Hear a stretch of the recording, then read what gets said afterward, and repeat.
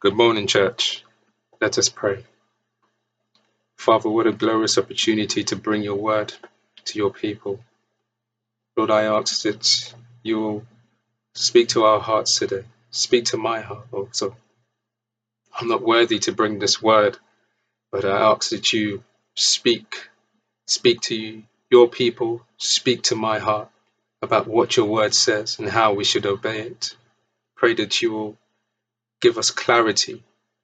You will bring forth, Lord, a heart that is obedient to your word, a heart that hungers for you, that desires more and more of your word, that your word may do its work in us. I ask this in the name of Jesus. Today's word is titled Obeying God's Word. Our key text is taken from James chapter 1, verse 19 to 25. It says, "Know this, my beloved brothers, let every person be quick to hear, slow to speak, slow to anger, for the anger of man does not produce the righteousness of God. Therefore, put away all filthiness and rampant wickedness, and receive with meekness the implanted word, which is able to save your souls. But be doers of the word, and not hearers only, deceiving yourselves. For if any is a hearer of the word and not a doer, he is like a man who looks intently at his natural face in a mirror. For he looks at himself and goes away, and at once forgets what he was like. But the one who looks into the perfect law, the law of liberty, and perseveres, being no hearer who forgets, but a doer who acts, he will be blessed in his doing." Amen. We saw last time about the power of God's word. It seems such a long time ago now, in February, just before the COVID outbreak. But we saw how God's powerful word, and we talked about its working to save sinners. In particular, we saw how this word of truth is the vehicle by which one comes to faith in Jesus. Let's take a look at James 1, verse 18. "Of his own will, he brought us forth by the word of truth." And if we look at James 1:21, it says, "Therefore, put away all filthiness and rampant wickedness, and receive with meekness the implanted word, which is able to save your soul." The word of God brings about faith in the heart of man. It is all the work of God. Faith that comes by hearing the word is hindered from a heart that is full of wickedness, vileness, and disturbing behavior and filthiness. There is an implantation that occurs by God firmly fixing his life-changing and dynamic word within the whole old man to produce a new creation. Part of being a new creation in Christ is that we are kind of first fruits of his creatures. Jesus being the first fruits among many brothers. When we see part B of verse 18, it says that we should be a kind of first fruits of his creatures. Romans 8:29 affirms this. "For those whom he foreknew, he also predestined to be conformed to the image of his Son, in order that he might be the firstborn among many brothers." What James and Paul are saying is that God's word has power to call forth and to bring to life human beings by the divine plan and purpose and will of God. In verse 18 of chapter 1, he says, "Of his own will, he brought us forth by the word of truth."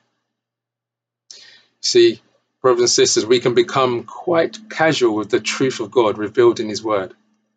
The length of time we've been in a church is not necessarily a reflection of the extent to which God's word has transformed our hearts and renewed our minds. There is often a gap between our knowledge of God and our actions. For some, it poses the question whether we're really truly saved.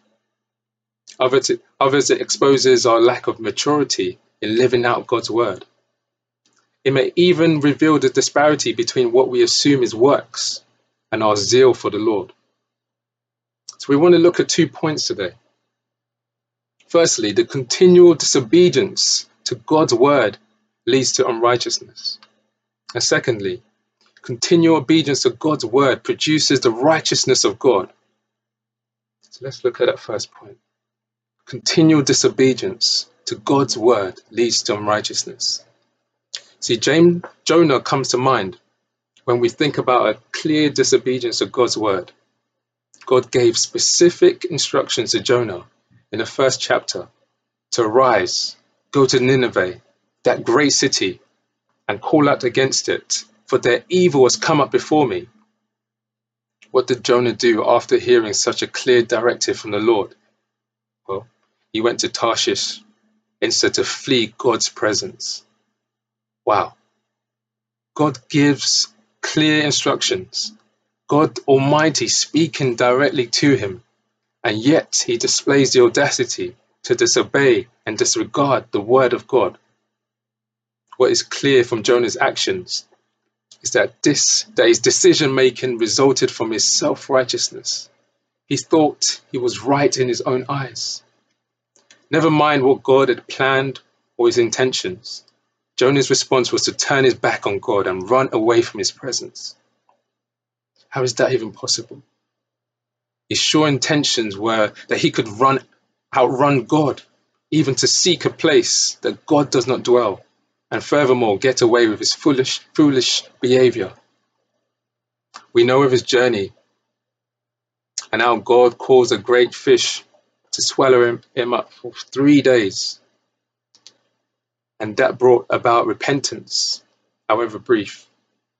But again, Jonah was not satisfied with God's mercy shown to the people of Nineveh when they repented following the word of the Lord delivered by Jonah himself.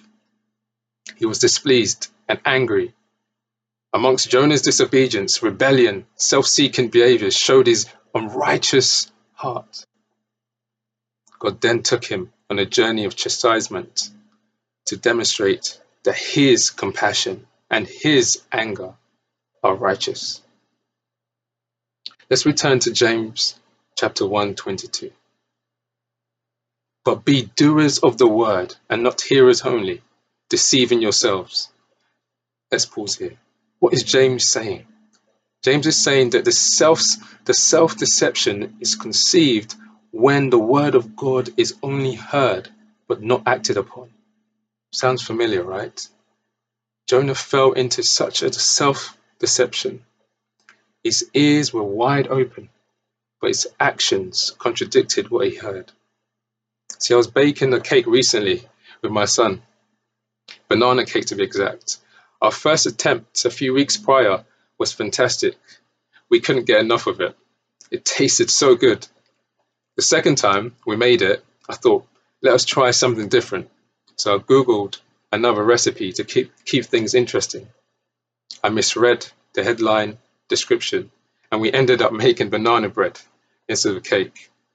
It tasted great, don't get me wrong, but it wasn't the desired objective. Now this time, I thought, let's keep things even more interesting. Let's try a different recipe.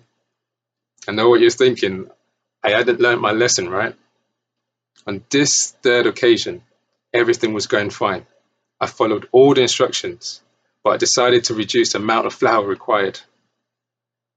Well, the result, the cake never rose or formed the right consistency. And instead, we were left to eat banana pancakes. I deceived myself into thinking, I've got this under control. I know what I'm doing. My self-confidence and reliance had overlooked the importance of the recipe I was to follow. On which occasion was I obedient? You see, Jonah deceived himself, thinking that his disobedience would be overlooked. He deceived himself, thinking that he could actually escape God's presence. Jonah heard God clearly. This wasn't one of those dreams where you wake up thinking, phew, it was only a dream. It was outright disobedience. Jonah's disobedience led him to be swallowed up by the fish for 3 days. 3 days. We can't overlook that. In stark contrast, that our Lord Jesus, in his perfect obedience, although a son, he learned obedience by the things he suffered. See, Hebrews chapter 5, verse 8 to 9 says this, although he was a son, he learned obedience through what he suffered. and being made perfect, he became the source of eternal salvation to all who obey him. Jesus' perfect obedience ensured he completed his work on the cross by obeying the Father's word, dying for us, nailing our sins to the cross. Jesus, after 3 days, arose victorious, having become the firstborn among many brothers. His resurrection has become the guarantee for all believers, resurrection at his return, and the assurance for us eternal salvation. Jesus is the implanted word which is able to save your souls. Continual disobedience to God's word leads to unrighteousness.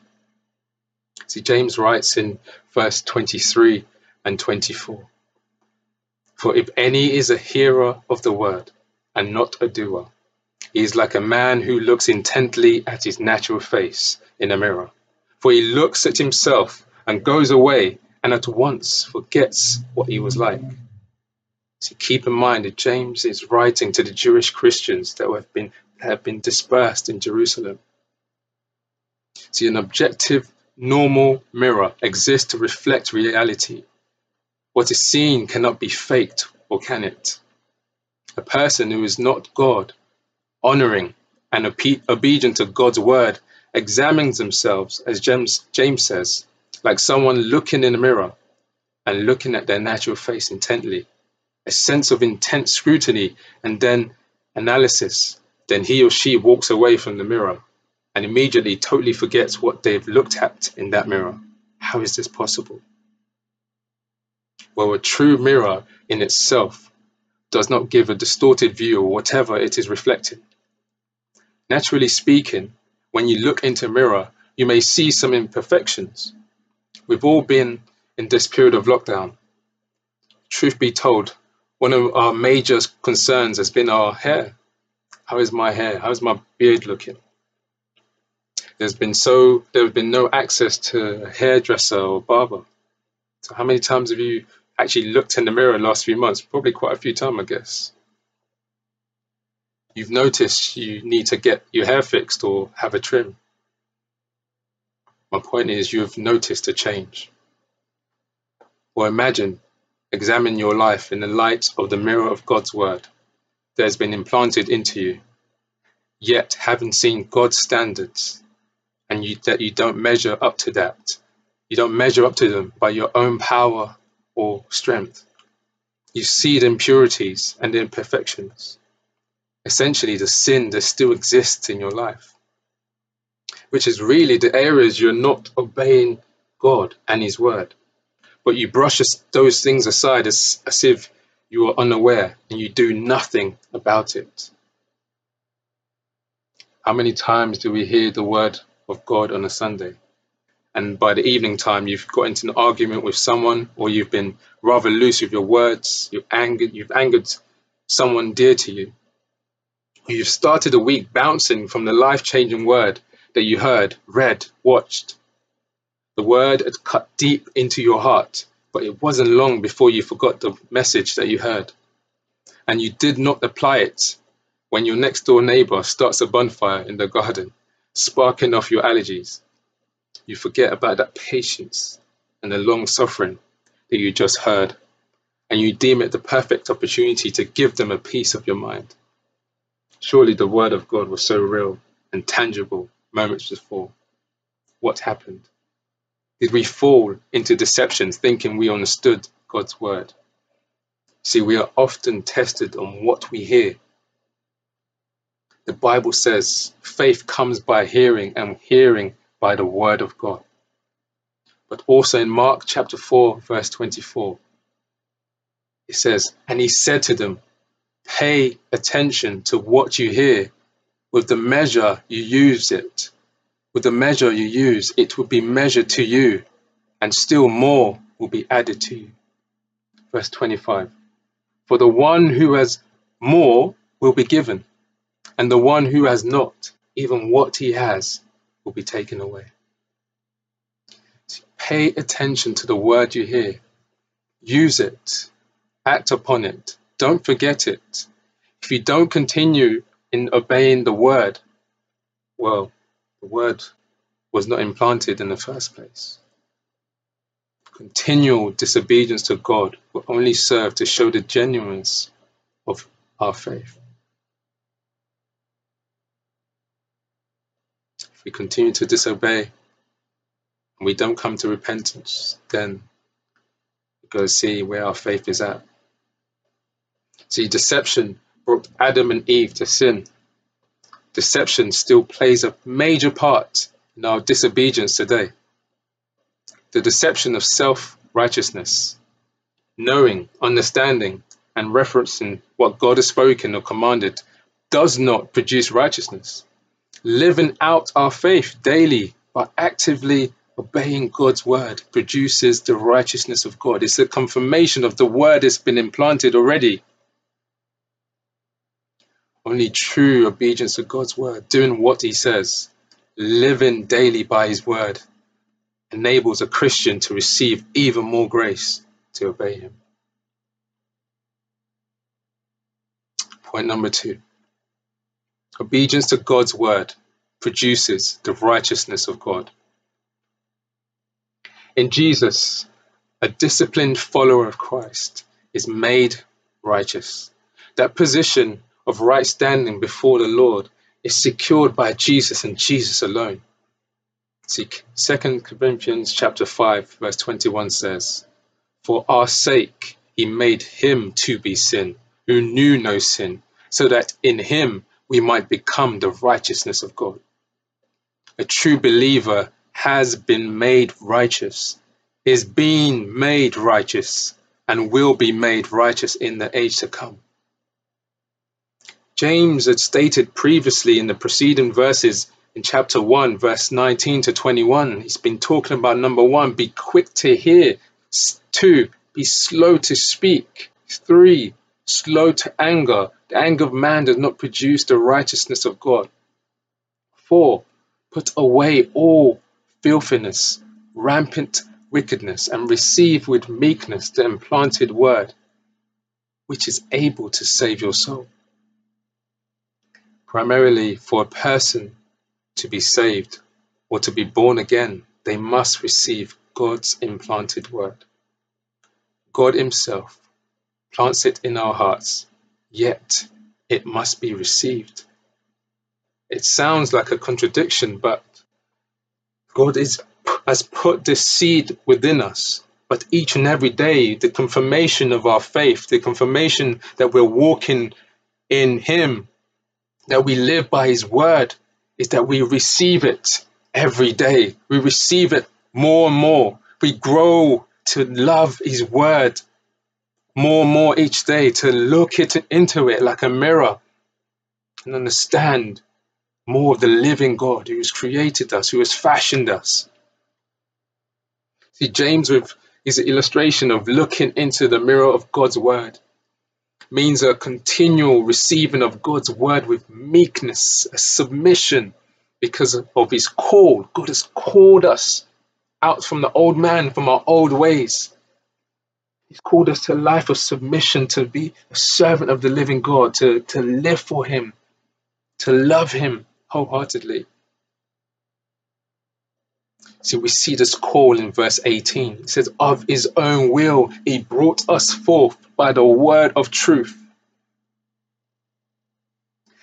The directive is clear in verse 22 and 25. It says, but be doers of the word. Verse 25 says, but the one who looks into the perfect law, the law of liberty, and perseveres, being no hearer who forgets, but a doer who acts, he will be blessed in his doing. Let's explore these verses further. How do we obey God's word daily? And what is the outcome of our obedience to God's word? If we are to obey God's word daily, we need to remove the blockages, the hindrances to receiving the word of God. We must first of all grow daily to receive God's word. We need to deal with those blockages of sin, Sin creates a resistance and blockage to us receiving his word. We need God's word like it was oxygen. We need to breathe it. We need to that continual exchanging and just allowing God's word to do what it needs to do in our hearts. See, if we notice the rendering of that verse 21, it says, is able to save your souls. The word of God continues to sanctify a believer's heart as we receive it by submitting to it. We need to receive more and more every day. It's a daily thing to know him more. See, when we are in awe of the word of God and its life transformative work to make us into a new creation, to have a new birth, born of the Spirit and the Word, it can only lead us to obey God's word by receiving it daily. We grow in obedience as the Bible reveals and convicts us of our sins that we're still wrestling with. See, the law of Moses identified a sin, could not atone for our transgressions. This perfect law James is mentioning, the law of liberty, the law in which Jesus fulfilled all things for us. As we look into it daily, it does a heart transplant, shedding us of our evil desires, helping to see our sinfulness and thus also resting on the accomplished work of Jesus on the cross. And the Holy Spirit, we need the Holy Spirit to put away all filthiness and rampant wickedness that hinder our obedience to the word of God. See, the addiction to sin bears such a huge weight in blocking the word of God, being a conduit of our sanctification. We should be growing in bringing those sins by the help of the Holy Spirit before God in prayer. See, Psalms chapter 1 verse 3 talks about us meditating day and night, delighting in God's word. The receiving of God's word in our hearts, and not just a head knowledge, is a test of the genuineness of our faith. True believer is saved, is being saved, and will be saved by the implanted word. But a true believer also presses in receiving the word of God, its counsel, and submitting to it. There needs to be a recognition and a gratefulness for the power of God's word, which is able to save your souls. Our souls is at stake. Where will you spend eternity? The living God himself has left his abiding word in a written form for me and you.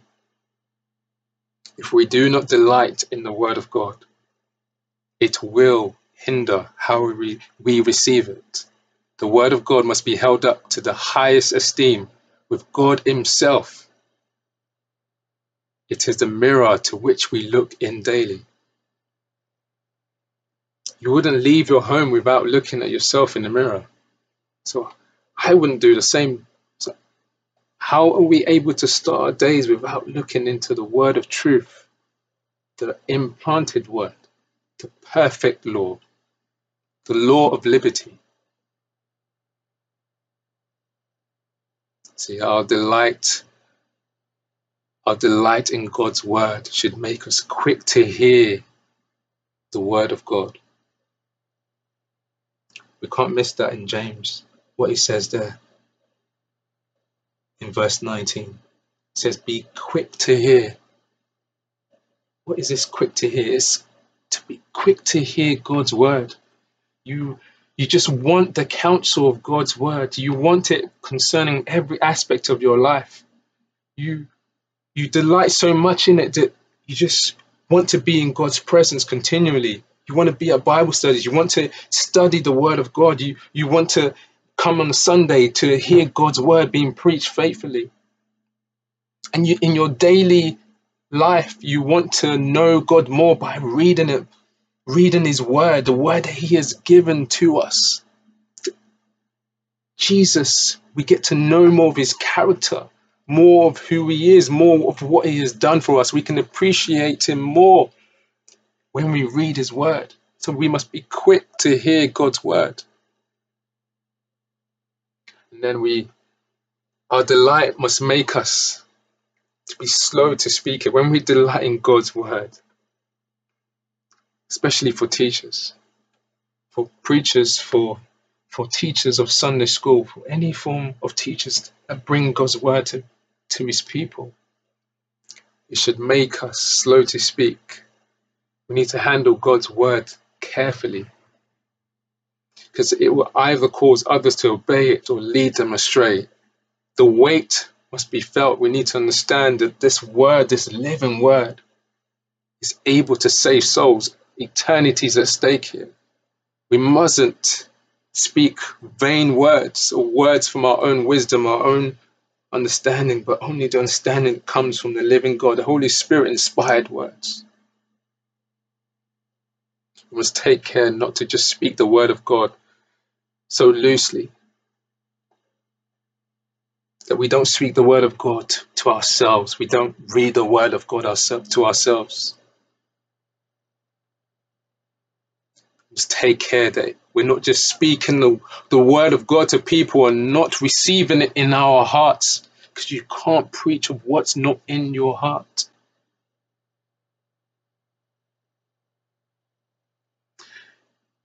You receive God's word when you submit in meekness to his perfection. See, when we see verse 25, it talks about the perfect law, which is the whole counsel of God's word. It's a perfect mirror to look into. We can trust God's word. 2 Timothy chapter 3:16 says, all scripture is breathed out by God and profitable for teaching, for reproof, for correction, and for training in righteousness, that the man of God may be complete, equipped for every good work. See, the works that result from genuine faith are channeled through our obedience to God's word. A true believer should focus on obeying God from a position of love and reverence, and that would ultimately lead to action. For it is God who works in you, both to will and to work for his good pleasure. That's what Philippians 2:13 says. When we go back to James, it says, when we see verse 23, notice the word intently. The hearer is like the one who looks intently into the mirror of God's word, but immediately on turning away, he or she forgets. The devil takes away whatever seed that was sowed, the cares, the attractions of life. The worries and hardships of life come, and the word is not received, and therefore not obeyed. This person is possibly serious, diligent in their search for the truth of God. They desire God, but there is no obedience, no growing in showing the fruit of the Spirit. If their faith is not being supplemented with those qualities, as we've been studying in 2 Peter chapter 1, those qualities, virtue, knowledge of self-control, steadfastness, godliness, brotherly affection, and love. If these things are not increasing in your life, then James is adhering to what Peter is also stating, that such a person is nearsighted and is blind, having forgotten what he has been cleansed from, his former sins. See, on the other hand, the doer is thrust into action. James is saying that our action, the works that result from our faith in Jesus, finds its root in our obedience to God and his word. We see again in verse 25 that we must persevere in looking into God's word and obeying it. We must come regularly before the Lord Jesus through his word who has made us the righteousness of God, having been clothed with his righteousness. If we are to obey our Lord and Savior, we have to endure the testing, as James says earlier in verse 3 of chapter 1, that the testing of your faith produces steadfastness.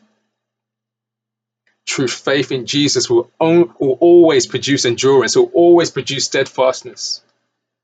Are you trusting in Jesus to help you to understand his word, to memorize his scripture, to be able to give an account of the hope of Christ in you? Are we ready to bring our weaknesses and sin regularly before the throne of Jesus, our high priest? See, Hebrews chapter 4, verse 12, talks about the word of God is living and active. It's living and active. If the word of God is truly living and active, then surely reading and hearing of it by Christ exalting believers should make us alive and active also in good works and bring forth good fruits. See, no creatures are hidden from his sight. Jonah tried to hide from God. The disobedience of man will not escape the eye of God. Notice the previous verses in Hebrews 4, verse 11. It talks about the disobedience of unbelievers. There's nothing that's hidden. Whilst works does not save anybody and never will. If you're not led to obey God's word, then how much do you trust him? Why do we trust so much in our own abilities? A song says that we trust and obey. There is no other way to be happy in Jesus. When we walk with the Lord in the light of his word, what a glory he sheds on our way. When we do his good will, he abides with us still and with all who would trust and obey.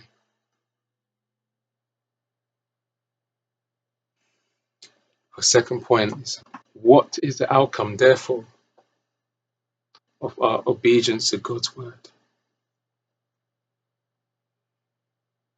The end of verse 25 says that be no hearer who forgets, but a doer who acts. He will be blessed in his doing. He will be blessed in his doing. It reminds us that Psalm 1 is such a wonderful passage of scripture. It says that blessed is the man who walks not in the counsel of the wicked, nor stands in the way of sinners, nor sits in the seat of scoffers, but his delight is in the law of the Lord, and on his law he meditates day and night. He is like a tree planted by the streams of water that yields its fruit in its season, and its leaf does not wither. In all that he does, he prospers. The wicked are not so, but are like chaff that the wind drives away. Therefore, the wicked will not stand in the judgment, nor sinners in the congregation of the righteous. For the Lord knows the way of the righteous, but the way of the wicked will perish. Those that do God's word, that obey God's word, they will be blessed.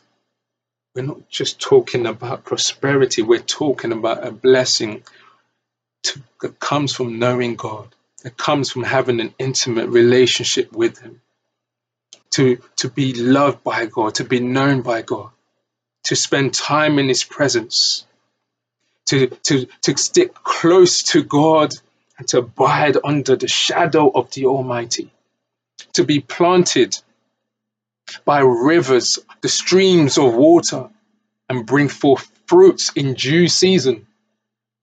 The focus is being planted, the seed then being watered,